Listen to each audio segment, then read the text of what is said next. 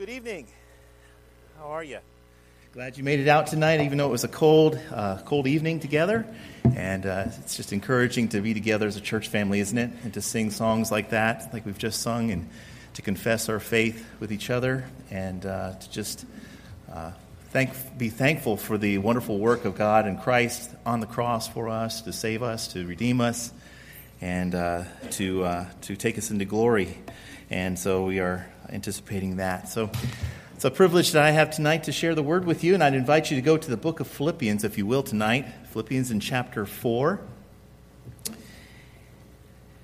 So here we are. 2023 is upon us, and God has graciously seen us through the last year, 2022. And though on one hand we could say it was definitely one year for the books, full of, in my perception, it was full of a lot of dark valleys, I must say. Not all dark valleys, not all difficult times, but think about the last year. Spent time this week just thinking back over what the Lord has led us through as a church, and considered about the number of dear, precious saints that worshiped with us at this time last year and are now in the presence of their Savior and Lord, and enjoying that. Even if we thought about back last year at this time, there had been no intimation that these friends would not have also continued with us through to this year, but the Lord had other plans for them. And so 2022, for most of us, or many of us, was fraught with a lot of grievous sorrow, yet we sorrowed with hope. However, as in a case like a church like ours, 2022 wasn't without its soaring heights of joy as well. I know we had, over the past year, we watched several join together in joyful union and marriage and covenanting together before God. We had dozens of little ones. I don't know if it was dozens, but it certainly seemed like dozens of little ones that were added to the church family, and the joy that brings with it. We also had many people come in conversion and testify to that conversion and faith through the baptismal waters at our church. So we rejoice together as a church this year quite tremendously. And such is the year in the life of a church.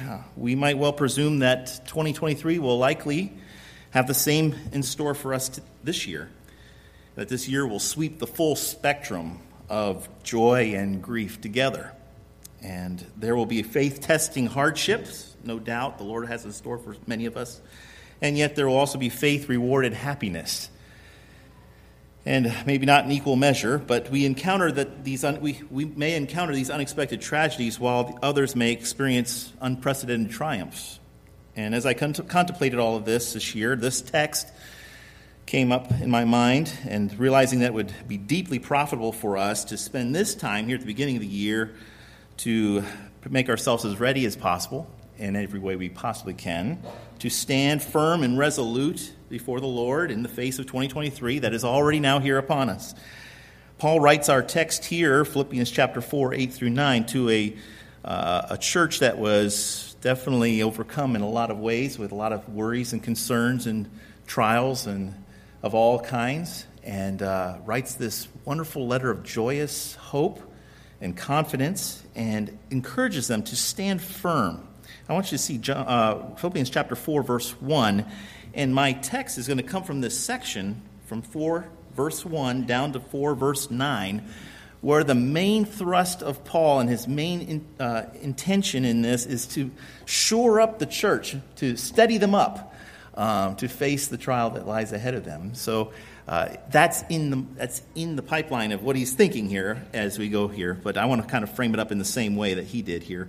Philippians chapter 4, verse 1, it says, Therefore, my beloved brethren. I don't know if I have this up here on the screen. Hey, Tim, would you mind clicking on there you go. I'm going to see if I have control now. There we go. Perfect. All right. Therefore, my beloved brethren, verse 1, whom I long to see my joy and crown, in this way stand firm in the Lord, my beloved. Where does one find stability? The wherewithal to stand firm and unmoved and clear-minded, especially when everything around us seems to be shifting and turning. And how do you remain stable when sometimes the struts of your life are cut out from underneath you, and it could be something like a sudden loss of a job or the death of a spouse, a massive heartache of a wayward child, perhaps this year, a tragic loss of your home, or betrayal by a beloved friend, a shocking terminal diagnosis, a devastating financial loss. These things happen routinely in the life of a church like ours. And all of these can send you reeling into an anxious and frenzied state and disrupt your balance spiritually.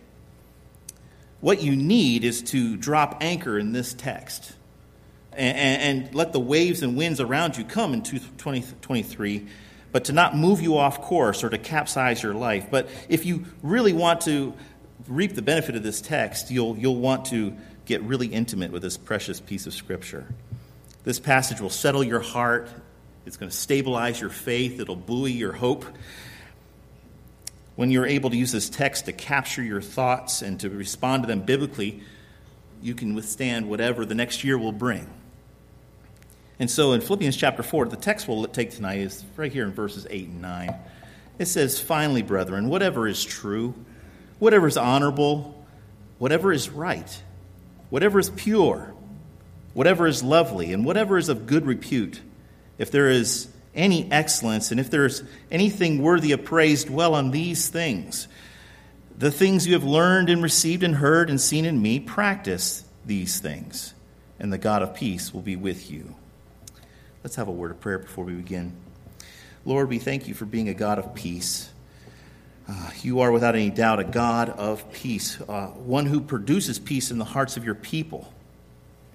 And Lord, can see us through difficult and challenging times. I ask, Lord, that you'll bring peace and stability to us today as we open up the new year and as we walk forward together in faith with you. Show us how we might conform our thinking and living in the disciplines that you'll show us here in this passage so that we can enjoy the peace of your presence as we endure the trials that will come forward ahead of us. We ask these things according to your word. Amen. As I thought about this text, along the way, Philippians chapter 4 is known for this passage in verse 6, where it talks about being anxious for nothing, but in everything by prayer and supplication. With thanksgiving, let your requests be made known to God. How many of you have actually memorized that text or think of that one often? I'm sure that many of you do, and it's a favorite text. It's clear that Paul is not breaking off his connection to that idea in this chapter 6 and 7, or verses 6 and 7, and continues along with us on the subject of our thoughts and what our thought life is all about. And maybe think about our brains.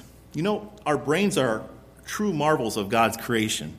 The exact way in which our brains are able to process information and thoughts still mystify and amaze scientists today.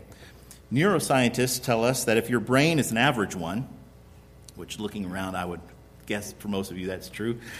If your brain's an average one, it would weigh about an average of 3 pounds. That's relative to your body weight. It's about 2% of your entire body weight. Yet it consumes about 20% of all your energy and all your oxygen resources. It's protectively encased in your cranium, floating in a bath of cerebral spinal fluid. Your brain and its 100 billion neurons is humming at an RPM of about 2,100 thoughts per hour. Each one of those 100 billion neurons is capable of transmitting as many as 1,000 nerve impulses per second, creating tens of thousands of synaptic contacts with other neurons. And the neural network of one human mind is 30 times more complex than any supercomputer that we have in existence. So these neurons are transmitting and they're firing thoughts in the form of electrochemical signals across the synapses of your brain, and they create wrinkled pathways on your brain's surface that widen and deepen with the frequency of your thoughts. But your mind is much more than just weak electrical signals whizzing around a lump of gelatinous goo up there. Other animals also have brains, and they function somewhat similarly. But the human brain is capable of some unique capacities, some unique abilities. One of which is that we're capable of self-reflection and introspection and contemplation. We humans are unique in our ability to ponder our own ponderings and to contemplate our own contemplations and to muse upon our own musings. Man is the only creature that possesses this ability to self-analyze, to self-reflect, or to introspect, or to be a philosopher, to philosophize. this unique ability to think about what we think about is, well, something to think about. With an estimate average of 50,000 thoughts per day, 50,000 thoughts per day coursing through your brain, it isn't difficult to see why we often become easily overwhelmed and anxious and overstimulated. And that's why we need this text. When this passage is applied and functions in helping you to adapt your thinking so that you're at peace, to be at peace, you can remain firm in the Lord and be stable instead of frying your circuits. As we look at Philippians chapter 4, verses 8 through 9, we might be helpful to think of this as an adapter passage. If you ever travel overseas, you'll never become more thankful for that little block that attaches to the cord that charges your cell phone, that little adapter that helps transform all this electrical current into power that your phone can use to recharge. And I think of this passage as kind of like this adapter, has this adapter function. If you were to plug your phone directly into a 120-volt outlet, it would probably roast your device completely. Your device would explode because there is nothing to reduce and to inhibit and to transform and to resist the overwhelming power that would transmit immediately to your device. The adapter works with little resistors and capacitors and transistors that allow you to adapt this overpowering 120-volt service down to the exact correct voltage that your phone can actually use to charge itself so that it won't overwhelm the circuits and render your phone into a piece of useless toast. So if you want to be careful, if we aren't carefully placing this scripture into our mind and using it to transform the thousands of thoughts that are coming into our minds, we won't be able to adapt our thinking to truly Christian ways of thinking. We will not be able to exhibit the peace of God in our minds and in our life. And you'll too find your circuits fried for what seems like a million overwhelming, debilitating concerns, which will wreck your testimony and your usefulness and your joy in Christ. So this passage, I think, is really helpful. Paul here is going to give us, and the Philippians here, by the way, he gives it to the Philippians, but we're going to learn by extension, 2 practical disciplines that produce the peace of God. 2 practical disciplines that produce the peace of God. And they'll be driven by 2 primary imperative commands within the text. You'll see the first one appears in chapter 4, verse 8. It says here, dwell on these things at the end of verse 8. That's the first command. And the second command is found in verse 9, where it says, practice these things. So it's a beautiful little 2 commands, real simple here. And we're going to put it in just a simple way for you to kind of package up and take with you tonight. We're commanded in this passage to do 2 practical things, 2 practical disciplines that we say are evaluate what you're thinking and then emulate what you've been taught. Now, Paul has done this several times at the end of many of his epistles. He includes what we call paranetic material, which is just rapid-fire commands back to back to back, just kind of like a loosely string-related commands that we see at the end of Ephesians or 1 Thessalonians, to strongly urge the Philippian church to resist the tremendous pressures to go wobbly in the face of trial and to stand firm. And this admonition was needed since the Philippian church, as you would perhaps recall, the church was continuing to be opposed with fierce persecution, and the believers were suffering there. Similarly, as when Paul had arrived when he was there in Acts 16 and was then therefore put into prison. Now, the church is undergoing that same kind of persecution. And in addition to this, others had risen up among the new believers there and as proclaiming that they were preachers of Christ. And yet they had self-serving motives that was sought to add affliction to Paul. And this unsettled the church as well. In addition to that, Epaphroditus, who was a trusted servant of the church, had been sent to minister to Paul while he had been in a prison and had not yet returned, and he was sent with a sum of money and perhaps some other valuable things to help Paul, and he hadn't been heard from. So this was also creating no little amount of concern. And there were also false teachers rising up who were gaining influence within the church. And on top of that, we see a bitter dispute has broken out in the church between 2 women.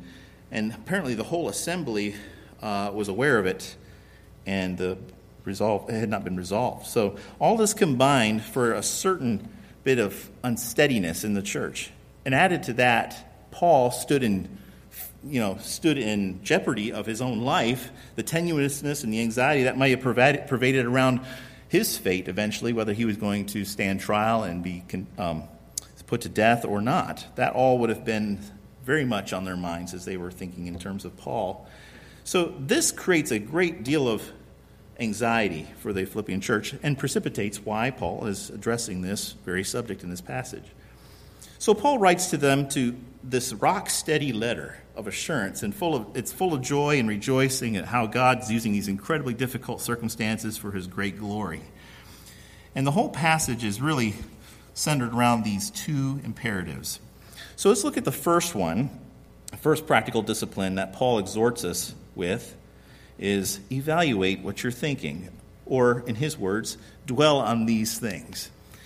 One thing we notice, Paul begins with the remarks, finally. Like any preacher, he says finally, and everyone begins to perk up, thinking maybe this is him winding down his message, but yet he has still some things to say. So false alarm there. And really, that's how it rendered, finally is rendered that way in most English translations. But what we really ought to understand is that he's really saying furthermore, or even beyond this, in addition to all that I've said, I want to kind of encapsulate what I've said in just a short few verses still remaining.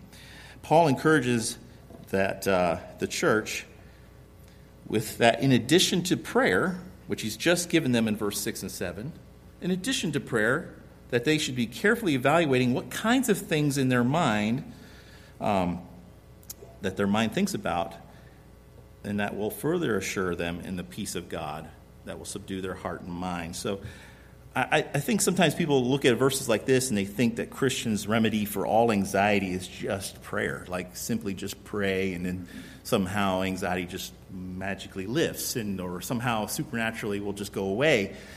But that's not really Paul's full remedy for the anxiety that was afflicting the church. Prayer, of course, is significant and key to what he's talking about here, and he mentions that here, verse 6, but he's going to quickly move on to not only just prayer, but he has other things in mind. Prayer alone doesn't counteract my anxiety and bring me peace.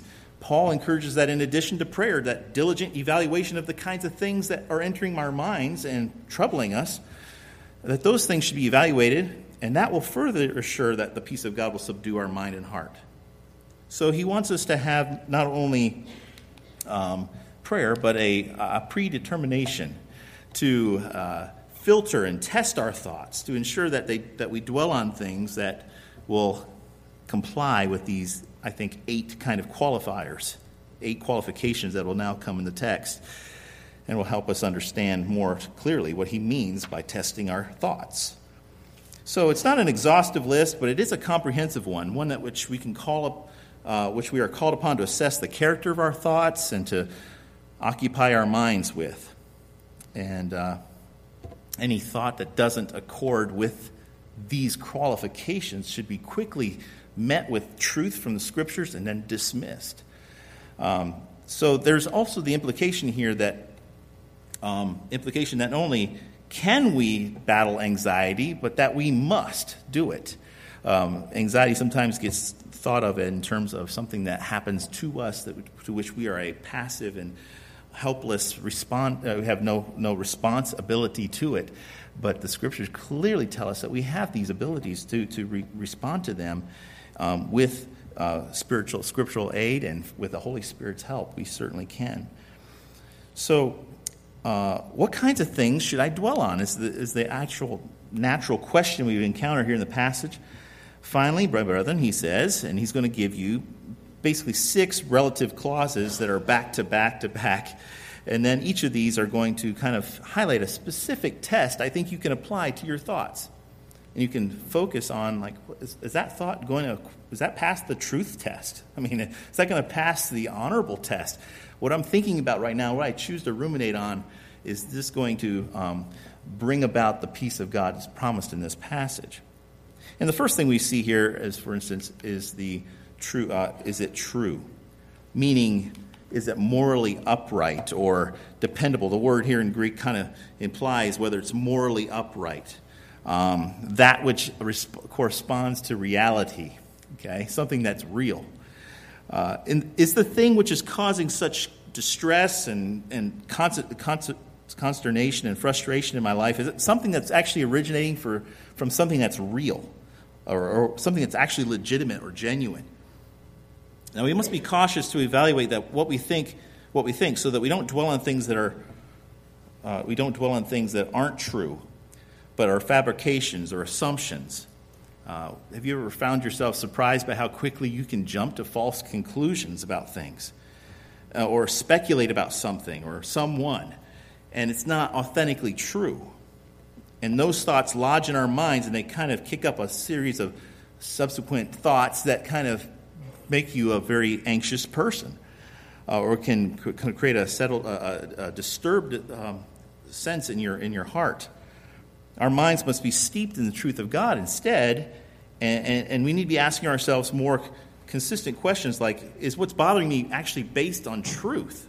That's the first thing. So often, if we could get practiced in the pattern of testing thoughts that trouble us with the first question, is this really true? Does this comply or comport with the truth of the Scriptures, or does it actually have a basis in reality at all? And to begin to kind of put a stop in our thinking and ask ourselves some important questions. I write down a list of questions like this to help me when I encounter troubling thoughts, and I use this list pretty frequently. It says this, a couple things just to kind of suggest to you. Am I dealing with facts and reality, or some supposed or even a remote possibility? Like, what are the real odds of this thing taking place, this scenario I've dreamed in my mind, perhaps? Am I troubled by my own assumptions, my own false conclusions or speculations? Now, there was a lot of that going on in the context of the Philippian church, perhaps, about what's going on with Epaphroditus. What about the Apostle Paul? How about all these guys that are around here preaching Christ? What do we do about those guys who are saying bad things about Paul? And there's a lot of assumptions and a lot of speculations going on. What is bothering, you want to ask, is what is bothering me based in the truth of reality or fact? What does the truth of God's Word actually say about the situation? So you're focused on the truthfulness of the thought. Does the truthfulness of what I'm thinking actually agree with God's revealed truth? And that may be a difficult question to answer if you haven't first made yourself very acquainted with the truth of God. Are you exposing yourself to the reading of God's Word and understanding it and studying it? Are you in assemblies like this one where the Word of God is taught so you can grasp the truth so it can be useful in helping you filter thinking that is unhelpful and unsettling? So first of all, you ask it, does it pass the truth test? Is it qualified as true? Second of all, you see here, whatsoever things are honorable. And this word honorable is an interesting word. It does get used several times throughout the New Testament. A couple of times it gets used in reference to, in Scripture, to that of older men in Titus chapter 2, verse 2. This word honorable also gets used in terms of deacons and even women in 1 Timothy chapter 3, verse 11. So it conveys this distinct note of seriousness and respectability, someone who's honorable. And so we understand this to mean that Paul is really saying that the Christian patterns of thought should be marked by a general character of honorability or magnanimity or generosity or respectability, that we don't immediately jump to unwarranted and paranoid thinking. We assume and put the best construction on things and try to give people the benefit of the doubt and be fair in how we assess our situations around us. So when we contemplate our thoughts about others, we must do so with honorable presuppositions about their character and about their motives. Suspicion and wariness and skepticism and mistrust not only are not becoming of a Christian, but they also make peace of mind completely impossible. So dishonorable thinking will toss your soul in a tempest. A mind that doesn't adapt to thinking whatever is honorable will always assume the worst in a situation rather than believing the best. Now, I'm not trying to prescribe for you some kind of Pollyanna theology here where you just become ignorantly blissful of evil that could potentially happen. But that's not what Paul's aiming at here. It's the unwarranted paranoia, the suspicion, the distrust of everything and everyone for no warranted reason. That's going to absolutely sabotage your ability to have a peaceful mind, having the peace of God. So I ask myself, does what I'm thinking pass the honorable test? And some questions that can help you with that is perhaps this. Is my thinking characterized by noble presuppositions about others? Or am I bothered by the constant suspicion, wariness, and skepticism and mistrust? That's too bad that so many of us have carried these hurts with us, and we kind of use these thoughts and these dishonorable things, and we project them on scenarios and situations in the aftermath of that, and create a dishonorable way of thinking about situations in our life. We rather should put the best possible construction on things. We can't see the motives. We can't see the dispositions in other people's hearts. So we should not assume the worst rather than believing the best. So being a fair-minded way of thinking, giving the best tones to a thing, to something, to a situation. So that's helpful for me when I think about that, to not assume the worst. Okay? So does it pass the honorable test? Is that what you got to ask yourself that and work through that carefully? And if it has passed these two tests, these only get more further refined as you go forward here. You see, it says here that we should also think on whatever things are just or right, perhaps your translation says. Most often, this word right, or this Greek word that stands behind the word right, is rendered just. And it can also involve that. And often speaks with reference to the righteousness that is in accordance with God's standard. So, though Paul seems to be using this term here with specific connection to God's righteous standard, he may also be using it in a broadest sense, which means it appeals to that which is commonly regarded as right. So we're not satisfied to simply concern ourselves with only what God's standard of right is, but what do we give? We should give regard to what people would generally and objectively consider as right as well. Christian thinking is not simply preoccupied with how one might be declared right with God, but also how he might be set right with his fellow man. Ask yourself this: is what I'm contemplating out of keeping with what might be commonly considered right? Or can I have peace with God if I do not have peace with man, inasmuch as it lies within me to pursue it? So I think about the justice question, and I begin to ask questions like this. Am I evaluating my thinking in according with God's standards or my own? It's very easy to substitute my own standards in place of what is right and wrong versus what God's word has revealed to me. Is it possible that I have prejudged a situation? That's very easy to do. We're limited, finite human beings with limited knowledge and ability to see and understand all the aspects and the coordinating parts of a situation. Is my judgment without mercy?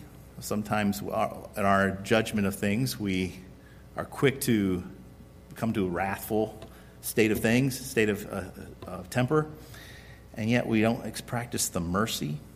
Are my thoughts in accordance with God's justice, or am I just looking for a pound of flesh? I don't want vengeance. What's fueling my thoughts? What's animating those thoughts? And it's helpful to take your thoughts, stand apart from them, and run them through the just test. Does it pass? And are these things really holding up to God's standards of righteousness, not my own? And so moving through our list here, we're now number 4. We're looking at things, whatever things are pure. Whatever things are pure.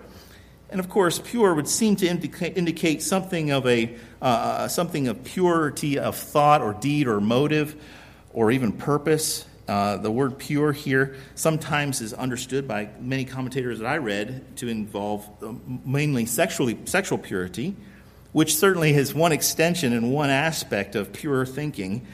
And Christians who experience a peace of heart and mind ought to pursue sexual purity and any impure fantasies or language or anything that would pollute or corrupt that. And I think that is implied in this as well, but I think Paul's more sense using this more broadly than even the sexual realm. He's looking at it more in terms of we should be screening our thoughts for any kind of sinful impurity which taints our perception of a situation. You know, your anger and your own bitterness and criticism and suspicion and self-serving motives, all these different things can make your heart impure so that you're unable to fairly and wisely evaluate situations. And that makes you anxious. Anxiety is often tied with anger. Anxiety often comes out of situations where there's a deep and unsettled suspicion of situations. And Titus chapter 1, verse 15 tells us that to the impure and to the defiled, nothing is pure. It's reminiscent to me when I think of Matthew 7, where Jesus was talking about the one who would presume to judge his brother, and while he's looking at what he perceives to be the beam in his brother's eye, or the speck in his brother's eye, he has a beam in his own eye that's obscuring his own vision to be able to even practice careful discernment and judgment. And I think that that's part of what's implied in this. Well, we should be thinking about whether there are impurities in our own lives that are causing us to misperceive what is actually happening, and how anxiety is a fruit of the actual impurity in our own perceptions, in our own lives.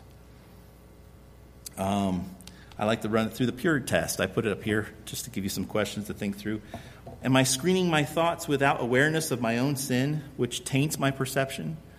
So quick to find the faults in others, and yet so reticent to look in depth at my own areas of need in my own sin. Is the fault that I perceive in another really actually my own impurity, distorting my assessments? It's fascinating when you work with people, or maybe you've even noticed this, that maybe in a marriage where a husband or a wife are at conflict with each other, and the wife's complaining about the husband about how he never thanks her for anything she does, and he's just difficult to live with, and you just listen to her complain, and you're thinking, wow, everything you've just said could have been applied to you. You think of that, how odd and how ironic it is how we see the faults so clearly in others and are so unwilling to examine our own. And I think that's evidence of that your thinking is not passing the pure test. That your conclusions about a situation can also be an overreaction because of some unresolved sin issue in your life. Your conscience is inflamed, and so you can become very sensitive, overly sensitive perhaps in some ways, and react with anxiety and fear because of a sinful issue down deep in the heart. So there's a pure test that you should be considering. And I think that that's kind of wrapped up in this idea of pure. Is what I'm thinking actually qualifying as pure? Is there something that's in my own vision that's actually distorting my perception of my problems, my thinking? And so as we move on through the passage, we're nearing the end here. There's a fifth one here mentioned here called lovely. Qualified it as lovely. Is what I'm thinking actually lovely? And this is a fascinating word because it's actually the only place in Paul's writings. This term is not used anywhere in Paul's writings except for here. And if you survey philosophical literature, the contemporary time when Paul was writing this, you can't find it there either. So it's an interesting word. It's kind of like you almost have to wonder whether Paul coined this word in particular. But it says basically it speaks of something that is pleasing or lovely, something that is beautiful or aesthetically pleasing, and it brings pleasure. So lest we should think that it's sub-Christian to occupy your mind with beautiful and pleasurable things, we are encouraged here to thoroughly enjoy and derive pleasure from whatever is beautiful, as long as it's reckoned glorious to God and is used in accordance with his intentions. So when I think about my thinking thoughts that are lovely, things that are God-pleasing, and things that are motivated from love for my Lord and love for my fellow Christian, my fellow brother in Christ, my fellow man, I wonder how much of my thoughts are actually distorted by a lack of love or deficient love, so that I'm not careful in that regard. So it's actually been, maybe it's been yours as well, but my unfortunate experience to occasionally encounter a brother in Christ who's so overcome with a fuming hostility and a temper that's so ginned up over a political situation or a social situation or some cultural issue, or he saw some injustice and it's just really got him twisted up, some tragic event, and his mind is so consumed with this unlovely, ugly thing that he's almost incapable of contemplating the lovelier and loftier things of God. And it's difficult to dislodge that from your thinking. And that can actually create a great deal of fear and anxiety in situations like what we see even here in the Philippians state. So, does it pass the lovely test? And comes some questions with that. Does my thinking and perceptions reflect a sincere love for Christ and others? Is my thinking influenced by an appreciation and attraction to the beautiful and God-glorifying? Or has a fuming disgust or a foul temper displaced my ability to contemplate these things of God? Sometimes I find myself shocked at how I can have such unloving thoughts for others, and that's creating the major anxiety in my own life. So just be cautious of that. These are things that if they don't pass these, the thoughts that you have don't pass these tests, you should dismiss them and quickly redirect and recalibrate your thinking to align more quickly with the scripture here in front of us. And lastly, we have it's qualified as of good repute. This is important. This is probably this is the one. If I've gotten through the other five, the sixth one usually kind of cuts me down pretty quick. And something of good repute speaks of something that's commendable or well spoken of, or something that has good attestation, something that's been made credible here. So when he says, when you're thinking about things that, as a Christian, when you're thinking about the things that could potentially be problematic, you should make sure that they're, first of all, well attested to, that they're credible, they have of good repute. Okay? Is thinking things that are worthy of commendation. This can imply, in other words, that the Christian should not be dwelling upon rumors or scenarios that have been created and idle tales, unconfirmed or unconventional advice. I think this is good advice for those of us whose minds can easily be given over to specious theories and reinterpretations of facts, and we kind of get looking at scenarios from a friend who now puts a different paw on something, and it's just different. It's difficult to evaluate this, but you've got to make sure that what you're listening to is of good repute. Some things you should ask yourself to kind of verify or test that is, am I screening my thoughts with fairness and dealing with the information? And is the information I'm getting, is it from credible sources or from people who have direct knowledge of situations? Is it commendable? Is it fully attested? That is, that there's evidence to back this up, or that there's actual real substance to it? Or is my thinking spent dwelling on rumors and postulations and unconfirmed reports? I find that it's very difficult if your mind is constantly filled with the streams that come at us from news media or any kind of media, really. A lot of things that come at us, we can definitely get so sideswiped by that stuff, and without testing it through the reputability test. Have I been too willing to believe theories and reinterpretations of facts? Or should I rather practice the discipline of testing it for a good reputation? Is it something that's going to be helpful and substantial in helping me think carefully and biblically to the glory of God? So instead of reorienting and compiling this list of virtues, Paul is compelling us to give our mental energies to thinking only what is worthy of the Christian mind in the highest sense. We're being summoned to fill our minds with everything that is ultimately true, honorable, just, lovely, pure, and commendable. To screen our thoughts for whatever is going to steal away our sense of peace, and discipline our minds instead to evaluate what we think about to ensure that it conforms to the Word of God. He does add two more conditions that I think is interesting to note here. Not only does it say evaluate what you're thinking, but he also says if anything is excellent and if anything is praiseworthy. And when he uses this final pair of conditional clauses, he's actually pointing us back. They're for Greek scholars in here who might understand this, is for Greek first-class conditions that are assumed to be true. The idea is that if the first six things are true about your thinking, then so will the final two qualities here, whether they're excellent and praiseworthy. That is the full summation and full analysis, the final word on the characterization of that kind of thinking. It's excellent and it's praiseworthy.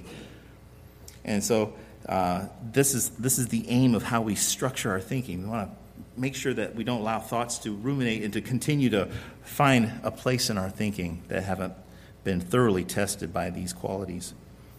And then secondly, as we move on here, as soon as he says that, he hardly breathes another word, and then he begins to tell us the second command, the second practical discipline that we should be zealous to produce here that will help us in finding the peace of God. And that's in verse 9. It says, these things, or the things you have learned, it says, the things you have learned and received and heard and seen in me, practice these things, and the God of peace will be with you. So Christians are to be distinct in their stable way of evaluating situations. Their thoughts are not frenetic and all over the place. They are stable-minded people, or generally should be. That's helped along by the truth of the Scriptures and by the careful process by which we evaluate what we allow our minds to entertain and think about. We aren't supposed to be erratic reactors, caught up in the fits of emotional whim or operating on impulse and feeling, or thrusting a moistened finger in the air and operating mindlessly to follow whatever the cultural winds dictate to us and how we should respond, how we should behave. Instead, if we will have the peace and presence of God, we got to control what we think about. We got to arrest every thought and hold it at sword point until it yields to the truth of God's word. And so, not only must we practice the discipline of evaluating what we're thinking, but secondly, we have to diligently practice the discipline of emulating that which we've been taught and what has been modeled for us. So that's the second thing here. A second discipline that produces the peace of God is your careful emulation of what you've been taught. Where are you going to find good examples and models to pattern after, those who might mentor you in the practice of stable living and stable thinking? Well, and God in his wisdom, of course, has constructed the church, which is full of Christians and believers who are mature and at various walks in their various stages in their Christian walk. It can model for us this wonderful mentoring of how to live what we've been taught. And Paul is very clear here that he himself has set a worthy example to follow, and that he has committed to them a trustworthy pattern. And there is, of course, this obvious irony in the passage that you can't miss, that the apostle's present condition while he's writing this is one that really makes me speechless. Paul himself stands in jeopardy of his life. I mean, real danger now could potentially befall him. He's awaiting the outcome of a decision for trial. Whether he will live or die isn't even entirely clear to him yet. He's having suffered everything that he's endured for Christ. He doesn't appear to be shaken in the slightest. Instead, he's writing to the Philippian believers about the surpassing peace of God and the accompanying presence of God and his peace, which is theirs in the midst of a trial. We might have expected Paul to otherwise been curled up in a fetal position somewhere in a dark corner of his cell, quivering and whimpering and puffing into a paper bag. But he's not. He's abandoned. He was abandoned by many of his closest associates. His reputation had been slandered. The churches, his life's work and labor seems like they're destabilizing because of the threats that are coming at them from within and without. It's a true wonder that Paul can even speak a coherent sentence, much less write this confident, coherent, joyous, contented, peace-filled epistle to his beloved brethren in Philippi. This is a real manifestation of God's amazing grace and trial for Paul. And Paul says, look at my example. You can practice these same things. None of us have been afflicted for the faith to the point where we might face real death. We've never been driven from city to city because we've been stoned or thrown out or beaten within inches of our lives.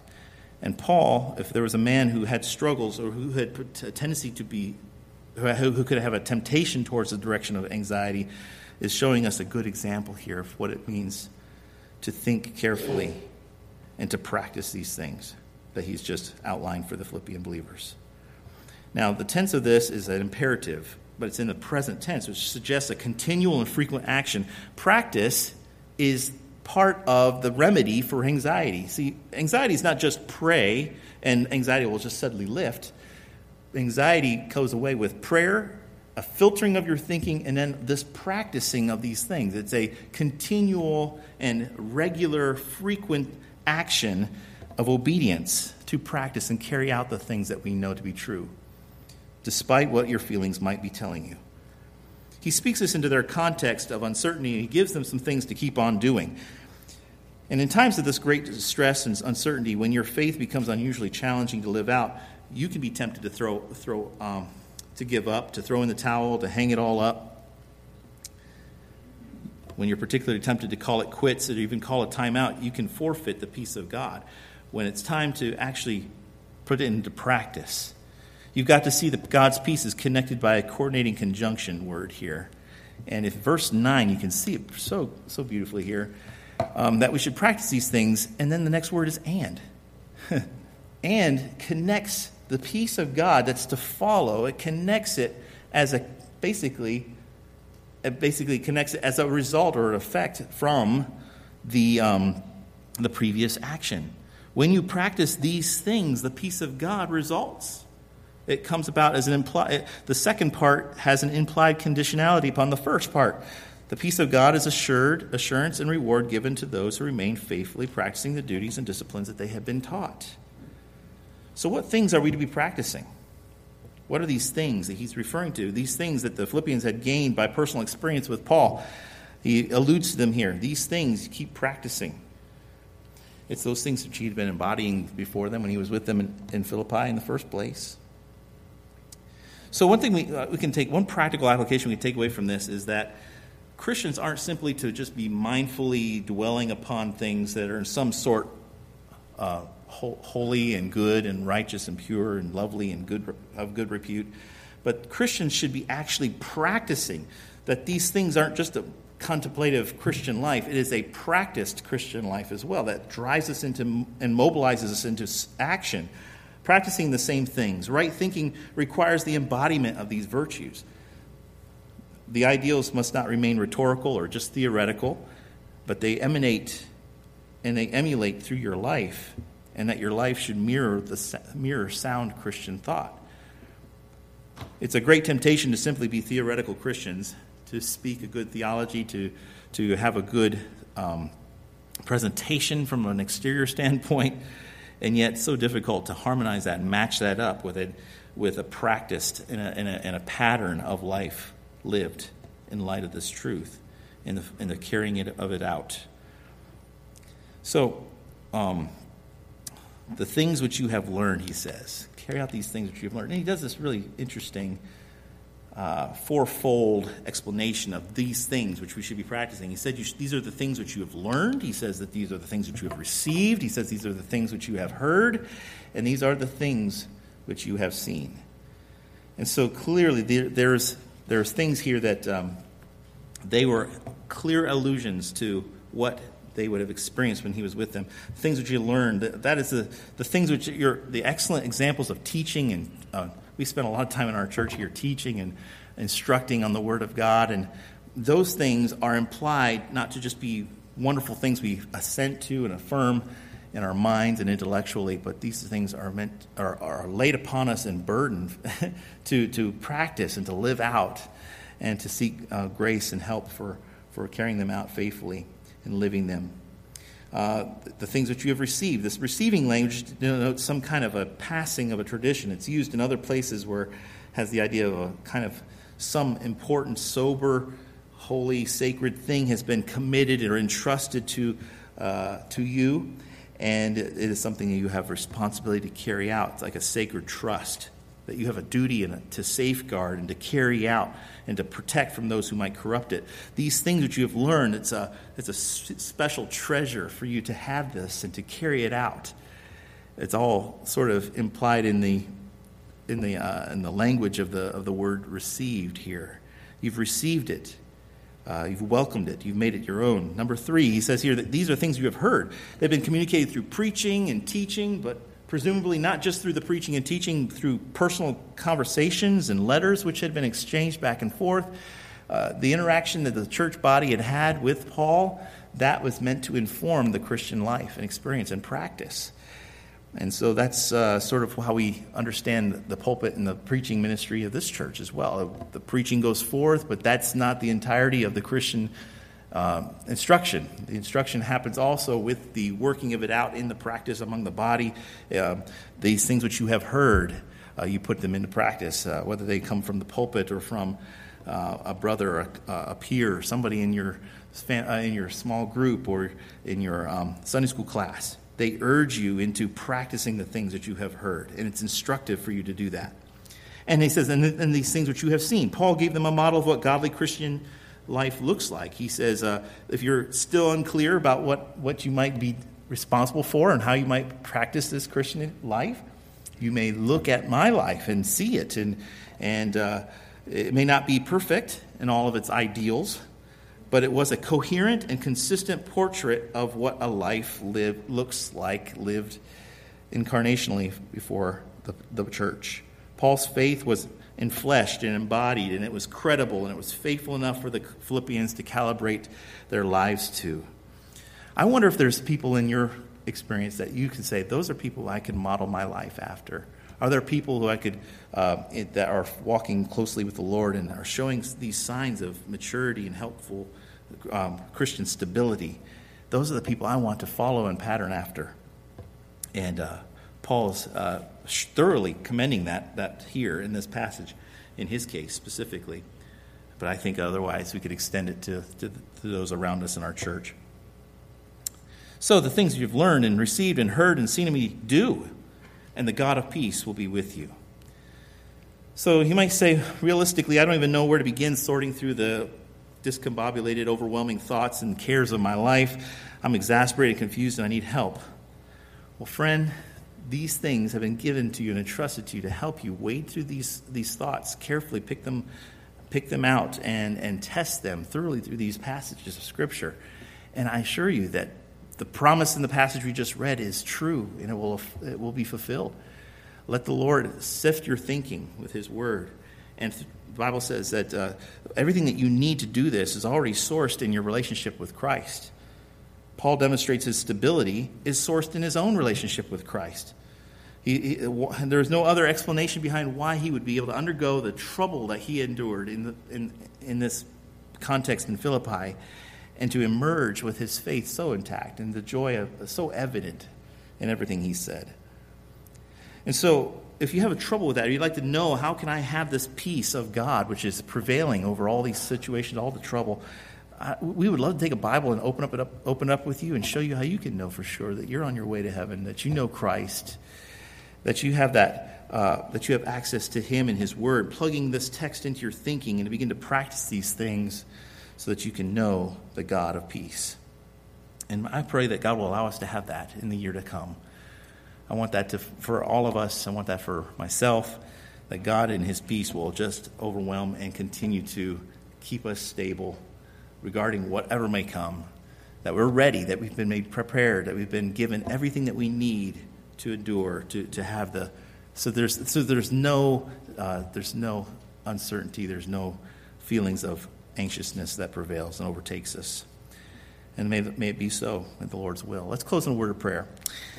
Thank you, Lord, for the privilege of just walking through this text, just piece by piece, and just thinking about how we might do a better job of sifting our thoughts, identifying areas where our own thinking has deceived us, that we don't really align carefully with how you qualified a Christian should be thinking. And then, Lord, I just pray that you just help us to be diligent as we move forward in this year with the uncertainties that are out ahead.